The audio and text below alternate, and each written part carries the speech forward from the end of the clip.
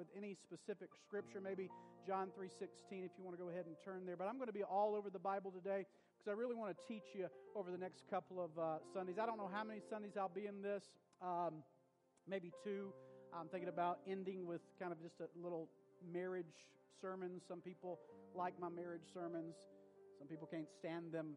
So I figured I'd do one. So maybe. I don't know. I just don't know how the Lord's leading me right now. He's kind of just giving me one step at a time. So we'll follow that. Amen. Father, in Jesus' mighty name, you just do your thing. However you want to do it, I'll leave it up to you. I'm just going to hide behind the cross in your word. Preach the word and let the chips fall where they may. But just do a marvelous work in us today, Lord. We thank you. We embrace the conviction of the Holy Spirit. We are a people that want to change, to be better for you, to be better for our families, to be better for ourselves, to be better for our wives, but more importantly, to be better to this community. And it's in Jesus' mighty name we pray, and everybody said, amen. Thank you, Melissa. You know, I want to go into kind of a series of just meticulous teaching. I don't want to preach at you, but I just want to teach you. And this is where you're either going to tune me out or hate me or like me. But I want to teach about why we tithe. And all the air just sucked out of the room when I said that word. And that's really why I entitled it, Mind Your Own Business, because that's what a lot of people tell the pastor when he starts preaching about tithe is, why don't you just mind your own business? But let's just flip that, and I want you to mind your business. Because your life is a business, your family is a business, your marriage is a business, raising your kids is a business. And we have to mind our business and do our business well. Amen? Most business owners want their business to succeed. They don't want it to fail. And it's the same way as our lives and our families. We want our families to succeed. So I really want to tell you why we tithe. I want to tell you about how we tithe. And here's the deal, and I think this is the most important thing today that probably you've never thought of, but I want to tell you how to get it to work more effectively in your life. And I think that's what Christians don't understand, because understand this, church, is that sometimes you can do the right thing and not get the right results in the kingdom of God. Let me say that again. Sometimes as a Christian you can do the right thing but not get the right results because we don't understand what we're doing. Are you with me? I might have told this story before. If I have, just laugh really hard. It's like the man that the wife said, hey, honey, could you bring home a ham? I'm going to make a ham tonight. And so he brought home a ham, and as soon as she got the ham, she cut off the butt end of the ham. She put it in the oven, and he's like, well, why in the world do you do that? And he's like, well, that's just because that's how you cook a ham, honey. I mean, you go to work and just let me cook the food. So they were at a Christmas, and he finally asked the mom, like, why do y'all cut the butt end off the ham? And the wife speaks up and goes, Mama, that's how you taught me how to cook the ham. And the mom's like, honey, I cut the butt end because my pan was too little. That's the only reason. So sometimes we can do the right thing, but without the right understanding, we really don't know what we're doing. Are you with me? And I believe a lot of Christians are like that. Sometimes people do things in the realm of Christianity that we see other people doing, and we don't understand why they do it and they get the right results, but we do it and don't get the results, and I'll tell you the difference. Those that do it and get the results have received the revelation. Those that do it and don't get the right results, they haven't received the revelation of why we do what we do. Are you with me? So today I want to talk to you about on the screen is giving is flow. Not F-L-O-W, but F-L-O. And what that means on the next slide is giving is for lovers only. Giving is for lovers only. So today I really want to get into the heart of giving. I want to get into the spirit of giving. And I believe that there are people literally here today. I believe there are people that have the gift of giving. I believe there are people that flow in the ministry of giving. But it has literally been put on the shelf because your husband or your spouse or your family or your friends have literally told you, you go too far. You're way too generous. Those people don't deserve what you're giving them. And what those people in the sphere of influence don't realize is you were happier when you were flowing in your gifting. You were happier when you were more blessed in your life when you were giving. But they talked you into a prison of ineffectiveness, and now you got to break out of that prison in order for God to flow, F-L-O-W, in your life. Are you with me today? So we all have to understand that in order to receive, we must first give. It is a principle in the Bible. So when you start giving, it places you in a channel. Somebody say channel. It's a channel where you and God start working together. It's not just with tithe, but it's with love. It's with patience. You are a channel. You become a point, when you follow the principles of the Bible, you become a point in the earth that He can flow through. When I told you last week that when we break and we stay open and we give God a place to nest, when we teach, it's Him teaching through us to them. We become that channel of God's flow, F-L-O-W. But if there is no flow in our life, there is no life. That's the problem with the Dead Sea. There is no exit. And it has become the Dead Sea, full of salt, where nothing can grow there. So if you have your Bibles, turn with me to John 3:16. I believe it's going to be up on the screen. I can't really see it back there. But it says, "For God so loved the world that He did what? That He gave His one and only Son, that whoever believes in Him shall not perish but have eternal life." Now, I know that this is a crazy scripture to teach you about tithe, but follow with me because I'm going to set up a case today, okay? All right. This scripture is always used to teach you about salvation, and it should. We go to that scripture to try to lead you to Jesus, but the principle of salvation is a term on the screen that we use the word, it's a theological term called redemption. Somebody say redemption. Redemption means that I buy something back. So instead of God using money, God used blood. He made a transaction, a business transaction, if you will, on the cross. That's why on the screen, 1 Corinthians chapter 6, verse 20 says, you were bought you have been bought. Jesus bought you with His blood. He has the title on you. He owns you. That's why the Holy Spirit, when He comes to live in you, the Holy Spirit is earnest money on you. It is the down payment on you. You are His purchased possession according to the book of Ephesians. So on the screen, God was doing business on the cross. He was in the business to get you. Are you with me today? So let's go back to that scripture. I don't think it's on the screen, guys, but look at your Bible, John 3:16. Everybody say, for God. He is the infinite one. Somebody say, so. That is to the infinite degree. For God so. Somebody say, loved. That's infinite compassion. For God so loved. Somebody say, the world. Now let me let you in on a secret. That's infinite confusion. This world is confused. It's infinite confusion. That He gave. Somebody say gave. That's the infinite expression. That He gave His only begotten Son, that whoever believes in Him shall have eternal life. What is that? That's the infinite gift. So we see God in His infinite wisdom. And when we see the infinite one, when we see the infinite degree and the infinite compassion to infinite confusion with the infinite expression of the infinite gift, what I'm trying to show you in John 3:16 is God is a lover. He is a lover. Somebody say lover. God loved you, the Bible says, with an everlasting love. Paul says this, while we were yet still sinners, Jesus Christ died on the cross for you because He loves you so much, because God is a lover. So the first thing in the Bible He's teaching us about loving, and on the screen, loving is about giving. It's about giving.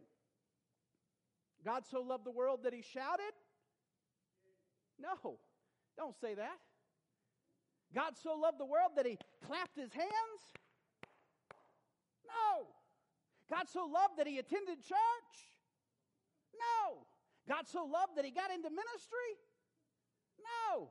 God so loved that He gave. So there has to be a correlation in the Bible between loving and giving. Don't tell me you love someone and you've never given them a thing. Because love makes you give. Look at a little child that brings home a painting to mommy. If she throws that away, it breaks her heart because it was an expression of love that, Mommy, I know you want to put that on the refrigerator. Right? So whether it's a kid bringing home a painting to mommy to put on the refrigerator, or mommy making biscuits on a Sunday morning. I don't know if y'all eat biscuits, but in the South we eat biscuits. And it's an expression of love. If you want to love me, bring me biscuits. Made with buttermilk. Love is about giving. So on the screen, if you're taking notes, love makes you want to give. And if you give under any other stimulus, don't miss this. If you give under any other stimulus, your giving is ineffective.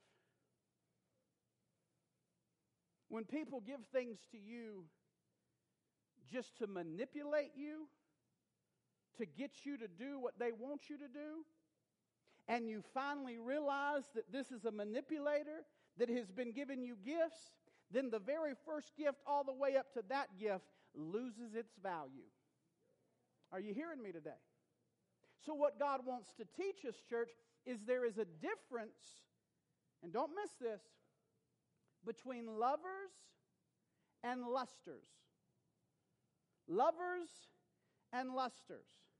Because in the church realm, there is a difference between lusting for the things that God can give you and loving the God that can then give you things. Don't miss that. Because it happens in the church realm. We lust for things and we want God just to give it to us. And there's a difference between lusting after things and loving the God that if He chooses, He can give the things. Amen? So there is a huge difference. Because on the screen, love gives and lust takes. Because lust is focused on self-gratification. That is why James 1:14 in the King James Version says, "But every man is tempted, and when he is drawn away from his own lust and enticed." And sometimes when we read that, we think he's talking about sex, but it's not about sex, because all of us in this room can lust for things. And when we lust for things, the Bible calls that envy. So when we bring it down into the context in which I'm talking about, you can be sitting in a church and you can see someone with things. And you can envy that person in the church that has things, and you can lust for the life they have, the things they have, the car they drive, the house they live in. And then you know what we do? We start giving tithe and we start giving offering just to see if it's going to work for me, and then I can get those things too. And then if we don't get it in a few weeks, we stop. Well, it didn't work for me. I don't know how it's working for them. You know why it didn't work for you? Because lust always runs out. Lust runs out. Lust gets bored. Lust, sooner or later, will say, enough is enough. I'm done. This principle of tithe don't work for me. And that's why a lot of marriages don't work. Because they're built on lust. And when the fascination of the lust ends in the marriage, there's nothing to hold the marriage together because it's not founded on love. I can show you two lusters, and I can show you two lovers. And the principle is both of them are doing the same thing, but they're doing it through a different stimulus. Are you with me? Doing the exact same thing, but two different stimuli. And that's why the luster will wear out, and the other one, the lover, will stay together infinitely because it is built on a foundation of a higher principle called love. You with me today? So now we bring it to the context of what I'm teaching you, is you can have two people sitting side by side. Every Sunday, one person can get a different response with their tithe than the other person. Because one person is trying to see if it'll work, using it to help them get what they want, when the other person that is a lover says, Lord, I just love you. I love you today, God. And I give this tithe whether I got the job or I don't have the job. Because what I've realized in my Christian walk is, God, everything belongs to you. I'm just happy with what you've put me over, and I'm glad to bring this to you today because I love what you've done for me. If you've never given me anything else but Jesus Christ, I love you. Two different things. Both of them sat by each other. Both of them put it in a tithe envelope. Both of them stood up during worship. Both of them raised their hand at the exact same time, and the point of the service of the song that everybody raises their hand and claps. Everybody was doing the exact same thing, but they got different results. Different results because they were doing it for two different reasons. One was a luster, the other was a lover, because the lover got the revelation of what it means to give. And God judges that. Because I got news for you. All of us are going to face the judgment seat of Christ. Not the great white throne judgment. That's for people that are going to hell. But Christians will face the judgment seat of Christ. This is not a time for God to see whether you're saved or not. You're there because you're saved. If you're in the other line, well, it's too late. But what Jesus is going to do is He's going to look at your deeds, and He's going to weigh the reason why you did them. He's going to look into your heart. He's going to get down to the motive. But I changed tires for people, and I stopped, and I did this, and I gave them that, and I did that. What were you doing it for? That's what He's going to look at. That's why good people can't make it to heaven. There's a lot of good people in the world. But do they have the right motive? Do they have the blood of Jesus applied to their life? Because look at the screen. 1 Corinthians chapter 3, verse 11 says this, "For no one can lay a foundation other than the one already laid, which is Jesus Christ.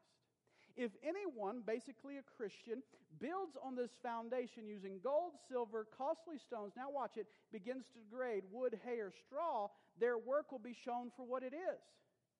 In other words, there are a lot of people in the church, and some did the right things, but they did it for the wrong reason. My brother always says, brother, everything that glitters ain't gold. And that's the same way in the church. Everything that glitters ain't gold because it's the motive of the heart. God searches the heart. He's never impressed by your action, but He's impressed by the attitude and the righteousness behind the action. And God evaluates it. And based on His valuation, He then determines either to bless you or not to bless you.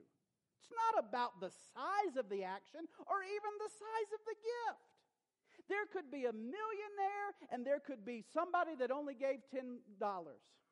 And the one that gave $10, if they're a lover, while the millionaire is a luster, the $10 is going to get more blessed than the $1 million. Are you hearing me today? So the hard question to ask ourselves right now is, am I a luster or am I a lover? Because love gives. Love is the absence of selfishness. Love in the Bible is agape. It's a God kind of love. It's the love that provoked God to give His one and only Son to die for you and me. Agape is the only term, or the only word written of its age in any other literature. It's only found in the Bible. No other literature in its day and age used the word agape. because agape is used to describe a love that is beyond human comprehension. You cannot possibly even fathom it. So if any of you in here ever struggle to bring a tithe check, then you cannot comprehend the kind of love that would send a son to die on the cross for you. So what is it about the word that God uses over and over and over again? So glad you asked. 1 Corinthians chapter 13, verse 4 and 5. Now, we always use this about spouses. We use this in marriages. But let's use this in light of tithe. If we're truly a lover, love is patient. I don't give today to expect a check tomorrow. I give today, and if He never blesses me, I know I'm storing up blessings for Kean and Caden. Love is patient. Love is kind. Well, you could just look at your tithe check and see if it's kind. It does not envy. So love is not a luster. Love doesn't go, look what I'm giving and look what I got. It does not boast. Love is not proud. Love does not dishonor others. Well, if you would give, God would bless you. Because He's blessing me. You want to be like me? It's not self-seeking. It's not easily angered. If anybody gets angry at me today, luster. I'm just teaching you the word. Oh, I love this when it keeps no record of wrongs. Well, this is what my paycheck was, so God's going to get $102.03. I'm keeping a record, and I'm looking at what I'm given, and then I'm trying to see what God's given me back. No, it don't do that. Look at it through the terms of tithe, not just your marriage. Because Paul spends an entire teaching about love, because we live in a loveless world. We live in a loveless world. Even though we come to church, even though we worship in church, even though we serve in the church, I bet you all of us struggle to understand agape. We struggle to understand the love of God. Dave Ojeda was telling me when his niece passed away that a pastor came in, she got saved, and then soon thereafter slipped into heaven. And you know, he understands it, but I could see the struggle in his heart. Like, how could she just slip right in? It's agape, baby. It's agape. We can't comprehend why God loves us so much that we could just slip right in. And because we don't understand it, usually we don't duplicate it. We don't duplicate it in our behavior, and many times what we do is we do the right things as Christians, but we do them for the wrong reasons. And listen to me. Let me go a little bit deeper. Are y'all ready? All right. Just go to the book of Genesis chapter 1. Let's just go there. Because that's where God begins to describe Eden. When you look at Eden, Eden was a place of love. A place of love. And I believe God, as His children, wants us to live in a place of love. He wants us to live in a state of love. So when you look at Eden, don't think about a geographical location. Think about a state. Think about a well-being. Because when we look at the Garden of Eden, what we're looking at is God's plan for man. God's plan for man was for you and I to walk in a state of perpetual love with Him.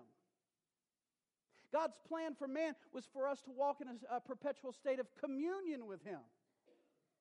And in the Garden of Eden, God's plan for man was for us to walk in a state of perpetual blessings.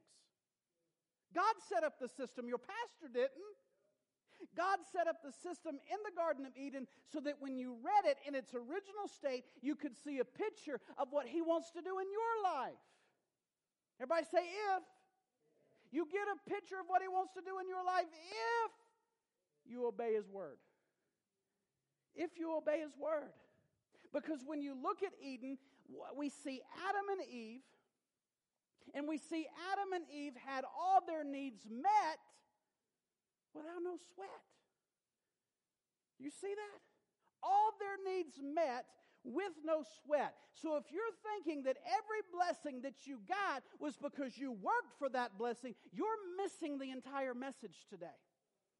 The entire message is missed today if you think your blessing's because you worked for it. You still don't hear what your pastor is saying.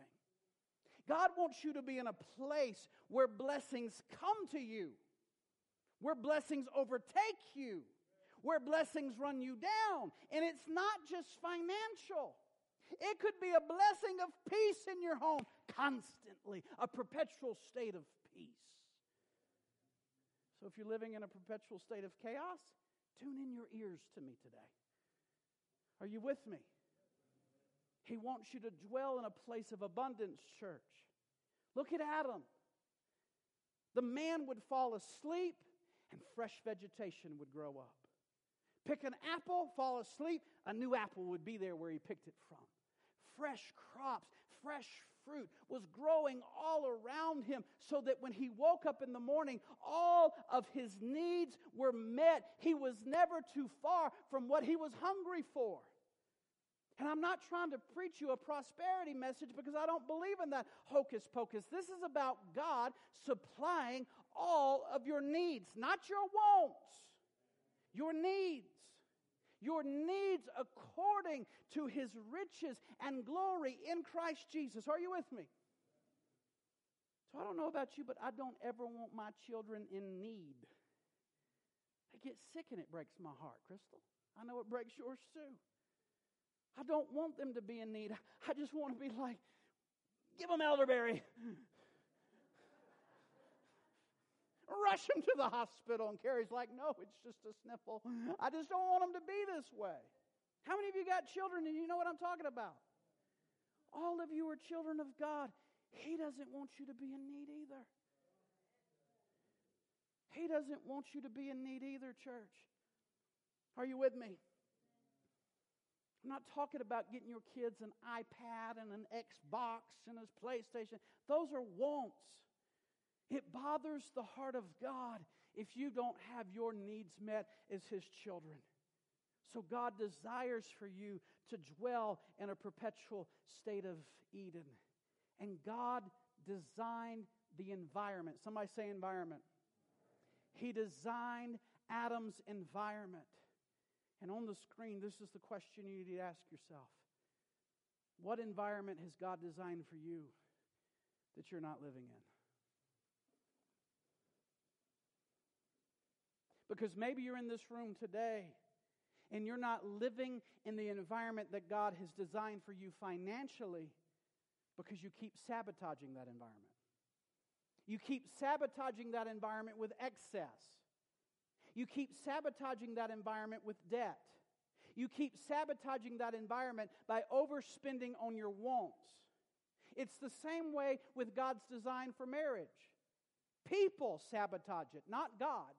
You can step out of the design and the environment for a perfect marriage, but it's your own stinking fault, not God's. He's designed it with principles that you can follow, and it'll be a blessed thing, or it can be a cursed thing. You decide. Now, I cannot get into the details of how to stay in that environment of blessing. So I'm going to leave that up to Randy Wallerick as he'll be leading a life group called I Was Broke and Now I'm Not. So if you are living paycheck to paycheck and you are in debt and you don't know how to manage money right, and don't let pride rise up right now and go, I know how to do it real good. I'm real good and broke, okay? So you need to sign up for that. It will help you. I promise you. It changed my life when I found the principles to keep me in the environment, and it will change yours. Are you hearing me? And all of us sometimes need to renew our mind. If you want to get a new mind about finances, join that group. But I won't get into all of that. Look, listen. God meticulously created the earth with all the wonders for mankind. God set up the garden for the express purpose of giving them an environment. Somebody say environment. Where every need could be met. Why? Because God is a lover. Because you need to understand, church, it is the Father's good pleasure to give. To give. And if you want to learn to stay in that environment that He designed you to do, don't disobey like Adam did. When you obey the principles of the Bible, it will open up the FLOW of God over your life. Are you hearing me? Can I go a little bit deeper? All right, wake up. All the sleepers don't tithe. How about that? I'm kidding. I've told you there is a law in theology called the law of first mention. It's the law of first mention. And usually you'll find it in the book of Genesis. If it ain't rooted in the book of Genesis, usually it's not true. Whenever something is first mentioned, it'll generally have a continuity throughout the Bible. If it doesn't have continuity, it's not a law. It's not a principle. For example, the blood redemption didn't happen on Calvary. The blood redemption happened in the book of Genesis. In the book of Genesis, when God took animals and killed them and covered over Adam and Eve's nakedness. So what we have to understand is the Old Testament is a shadow. So right now, you see my shadow, right? Kind of. It's like, there's the shadow. In the shadow, can you see the ring on my finger? You can't even hardly see the shadow. You can't see the ring on my finger because shadows don't give details. Shadows don't give all the things. So the Old Testament is a shadow, but the New Testament is the reality where it begins to reveal the things. Are you with me? And since God is consistent, because the book of Malachi says, I, the Lord, do not change. Somebody say, don't change. Times change. Lord knows people change. But God always remains the same. So if God is one way in Genesis, He'll be that way in the book of Revelation. So if it took blood to forgive sins in the book of Genesis, I can run over to the book of Revelation and read, worthy is the Lamb that was slain from the foundation of the world. Are you hearing me this morning? So what happens is the shadow gives you an idea of what God is doing, but it doesn't always give you the details. So you've got to research, what is this law? What is going on here? So when Adam sinned, God found an animal, and we learned that without the shedding of blood, there is no remission of sins. Okay? Therefore, tithing is a principle that is not only found in the Old Testament, it's also found in the New Testament, and it is rooted in the book of Genesis, and it's rooted way before Melchizedek. And since it's rooted in Genesis, it is a law of first mention, and it's consistent all the way through the Bible. Turn with me to Genesis chapter 2, verse 9.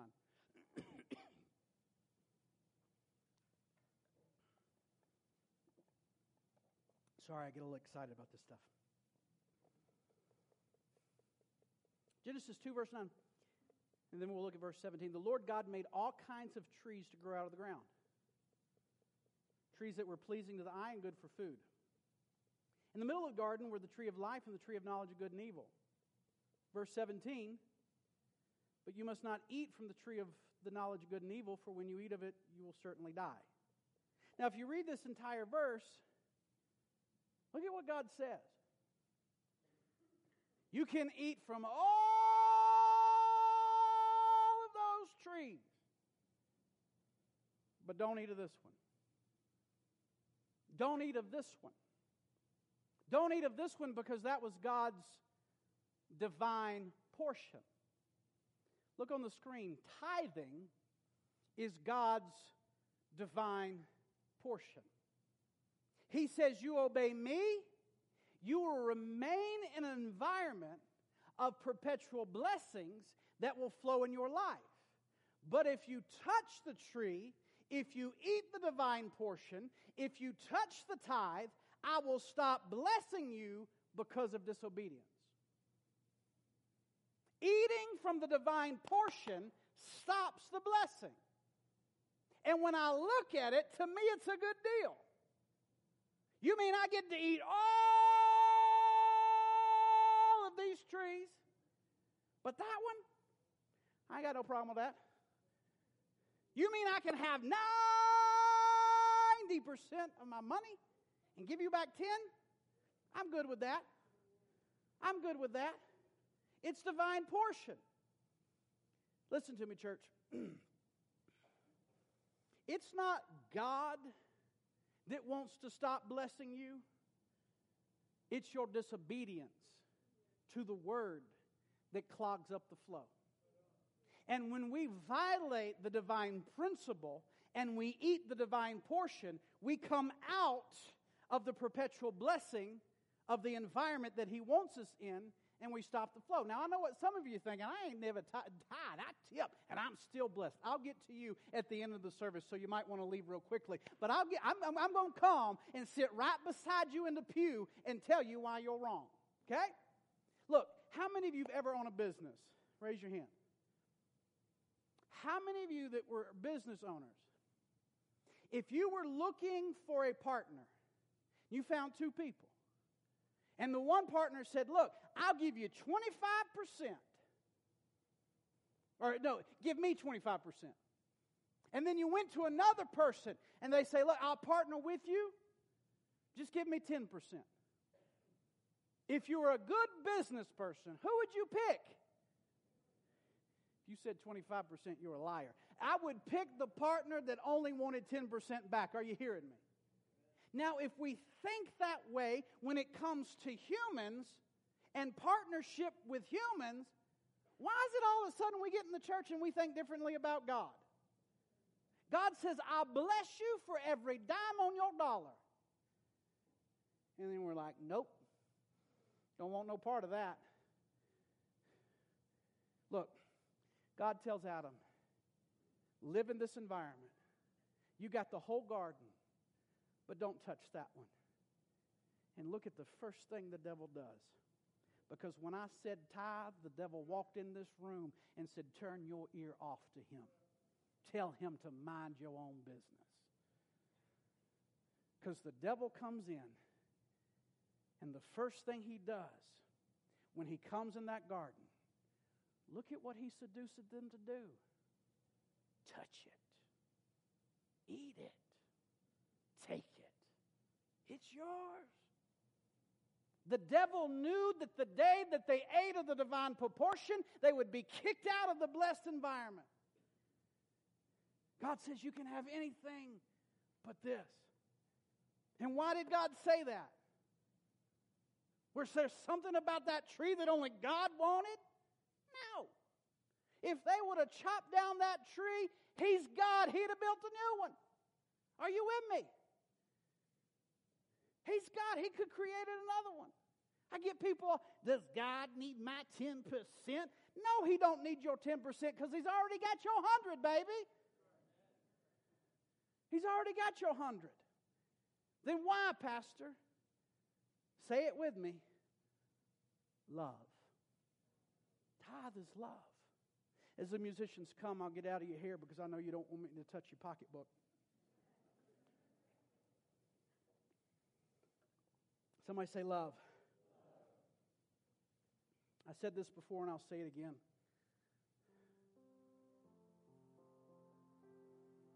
I'm just looking at who's leaving.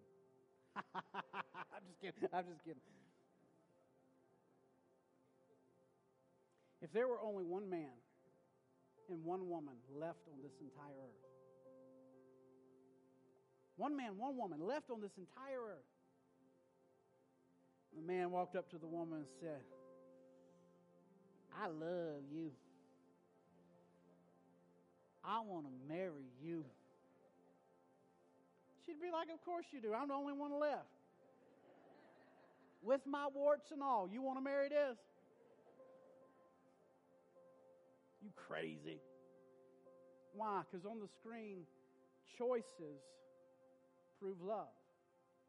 In every marriage ceremony I do, I always say, out of everybody on this earth, I chose you. I include that because love is proven through a choice. Giving you an option proves love. Because if God gave you everything, your needs and your wants, and He required nothing of you, you would miss the opportunity to tell God, see how much I love you? Tithe is about love. And church, I am a firm believer that God wants to bring you and He wants to bring this church into an environment, an Eden-like environment where there's perpetual love in this church, where there's perpetual communication in this church, that you're hearing from God, I'm hearing from God, and that there's perpetual blessing in your life and in this church. Because where the blessing flows, I know that's where people are really tuning in revelation and loving God. Somebody say, Lord, help me not to stop the flow. Can I tell you what? Every area in my life that was messed up is because I did it. I made a dumb choice, a stupid decision. I messed it up. I brought it upon myself, not God. Let me go a little bit deeper and I'll get out of your hair. Tithing, even though we're doing it at the end, is not an emotional explosion where a pastor gets up here and preaches you to give. If you do that today, you're doing it for the wrong reason. See, tithing is like circulation. It's seed to the sower. It's reciprocity. I look at it like I play ball with God. I throw Him a tennis ball, He throws me back a big, huge beach ball. Do you see the change? I threw Him little, He blesses me big. I want you to be in a cycle. I want you to be in a system. I want you to stay in an environment where God sustains you because you're faithful, even as He is faithful to you. Now, I said I'm going to come and sit down right beside you for those of you that say, I ain't ever gave a dime and I'm still blessed. Okay, let's go to 1 John 2. 1 John 2. I ain't done yet. Come on, let's go. 1 John 2, 15 through 17. Don't doze off. About time to go home and get the Super Bowl party ready. No, let's look. Do not love the world or anything in the world. If anyone loves the world, ooh, Lord, I didn't say it, God, you did. Love for the Father is not in them. For everything in the world, what is the world? The lust of the flesh, the lust of the eyes, and the pride of life comes not from the Father, but from the world. The world and its desires pass away, but whoever does the will of God lives forever. He is showing you still here, lusters and lovers. Now let's jump back to Genesis 3, 1 through 7. Now the serpent was more crafty than any of the wild animals the Lord God had made. He said to the woman, did God really say you must not eat from any tree in the garden? Did that pastor really say you've got to give 10%? That's hogwash. The woman said to the serpent, well, yeah, the pastor did say that. He said we may eat from the 90%, but not give the 10%. That's what he said. And that I can't touch it. It's divine portion, or I could not be blessed. Read it. And then, look at the devil. That pastor don't know what he's talking about. You ain't going to surely be cursed. You ain't going to step out of his blessing. You ain't going to surely die. For that preacher knows. For God knows. That when you eat it, you're going to have more money. You can go on vacation. Save up that tithe. Go on vacation. Save up that tithe. Buy your wife that refrigerator she wants. Watch this and don't miss this. When the woman saw that the fruit of the tree was good for food, lust of the flesh. When you saw that 10% was good to buy groceries, lust of the flesh. I think about that 10% and how I could save up and buy that boat. She said, for pleasing for the eye, lust of the eyes. And also for gaining wisdom. That pastor don't know what he's talking about. I'm still blessed. Pride of life. She ate, gave some to her husband. The eyes of both of them were open, and they realized they were naked. They sewed fig leaves together and made coverings for themselves. And the next thing you know, they were kicked out of the environment.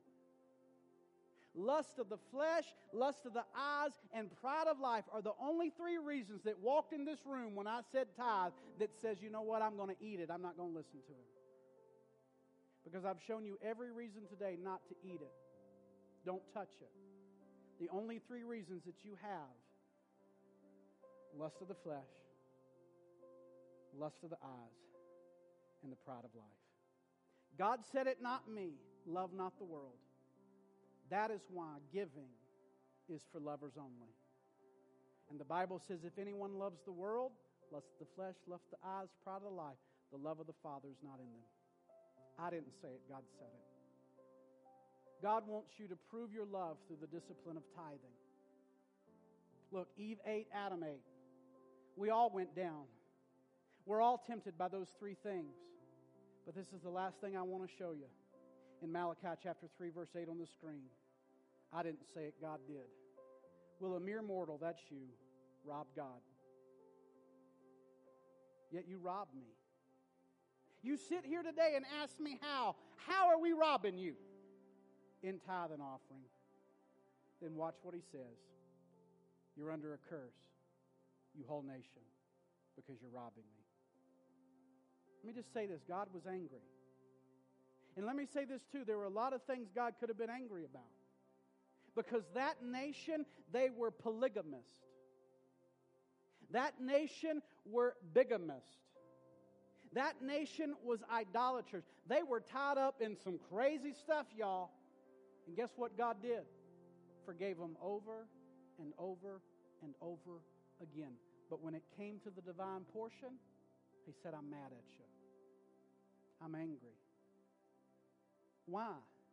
Because what you're seeing in Malachi is reflecting all the way back down to Genesis, when he was angry at them and kicked them out of the environment.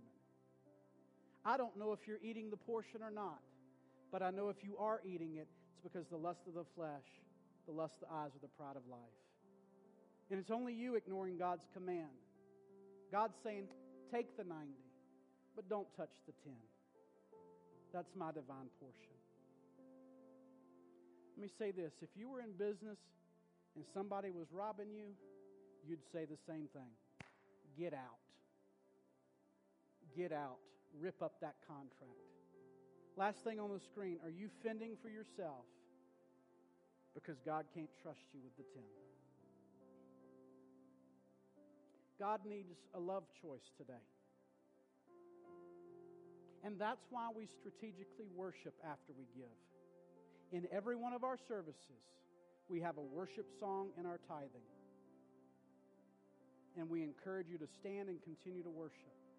We always tell you, it's never an interruption in our service because it's an opportunity to continue to worship your God.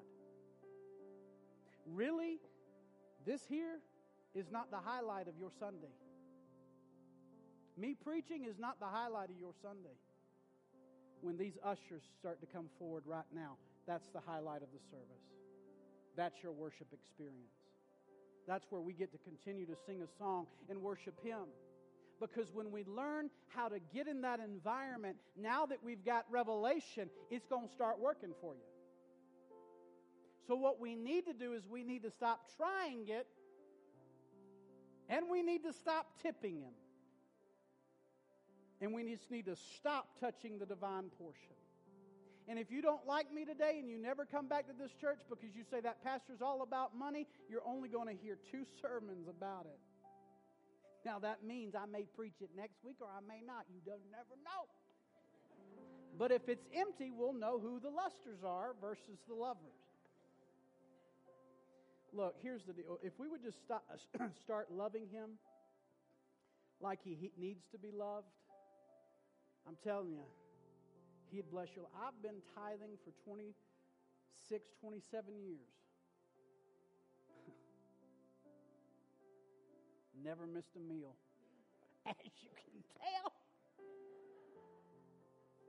Never missed a bill. Credit cards paid off.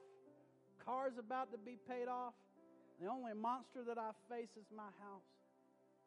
And God's blessing us in ways that we couldn't even begin to tell you today. And I want Him to bless your life. Well, you want Him to bless my life? Will you bless this church? That's called reciprocity. That's called kingdom principle. I'd rather your life be blessed than this church. All you've got to give is 10. You get to keep the 90. Take what you've learned today. Don't touch the divine portion. Stay in the environment of perpetual blessings, perpetual love, and perpetual communication. Father, in Jesus' mighty name, this was heavy today, I know, but it was revelatory today. So now we are responsible for the revelation that we're exposed to. We can either expand our perspective and change, or we can continue to be exposed to more light and reject it. But we never know when that light will be cut off. Father, I just pray today that people receive this from the love of my heart, that I want them to be blessed. Not to be cynical like the enemy would try to get them to do and try to change my words and thwart my words and go out of here saying all that pastor does is talk about money. No, he talks about blessings. And he talks about where obedience is, blessings follow. Let them see my heart today that I love them and that you love them because you're a lover. And now it's our turn through this offering and through this worship to love you back. It's an expression of how much we appreciate you, of what you've done in our life. Bless the gift, bless the giver, and let it now be through the right heart, and let it be effective in their life. In Jesus' mighty name we pray. And everybody said, amen.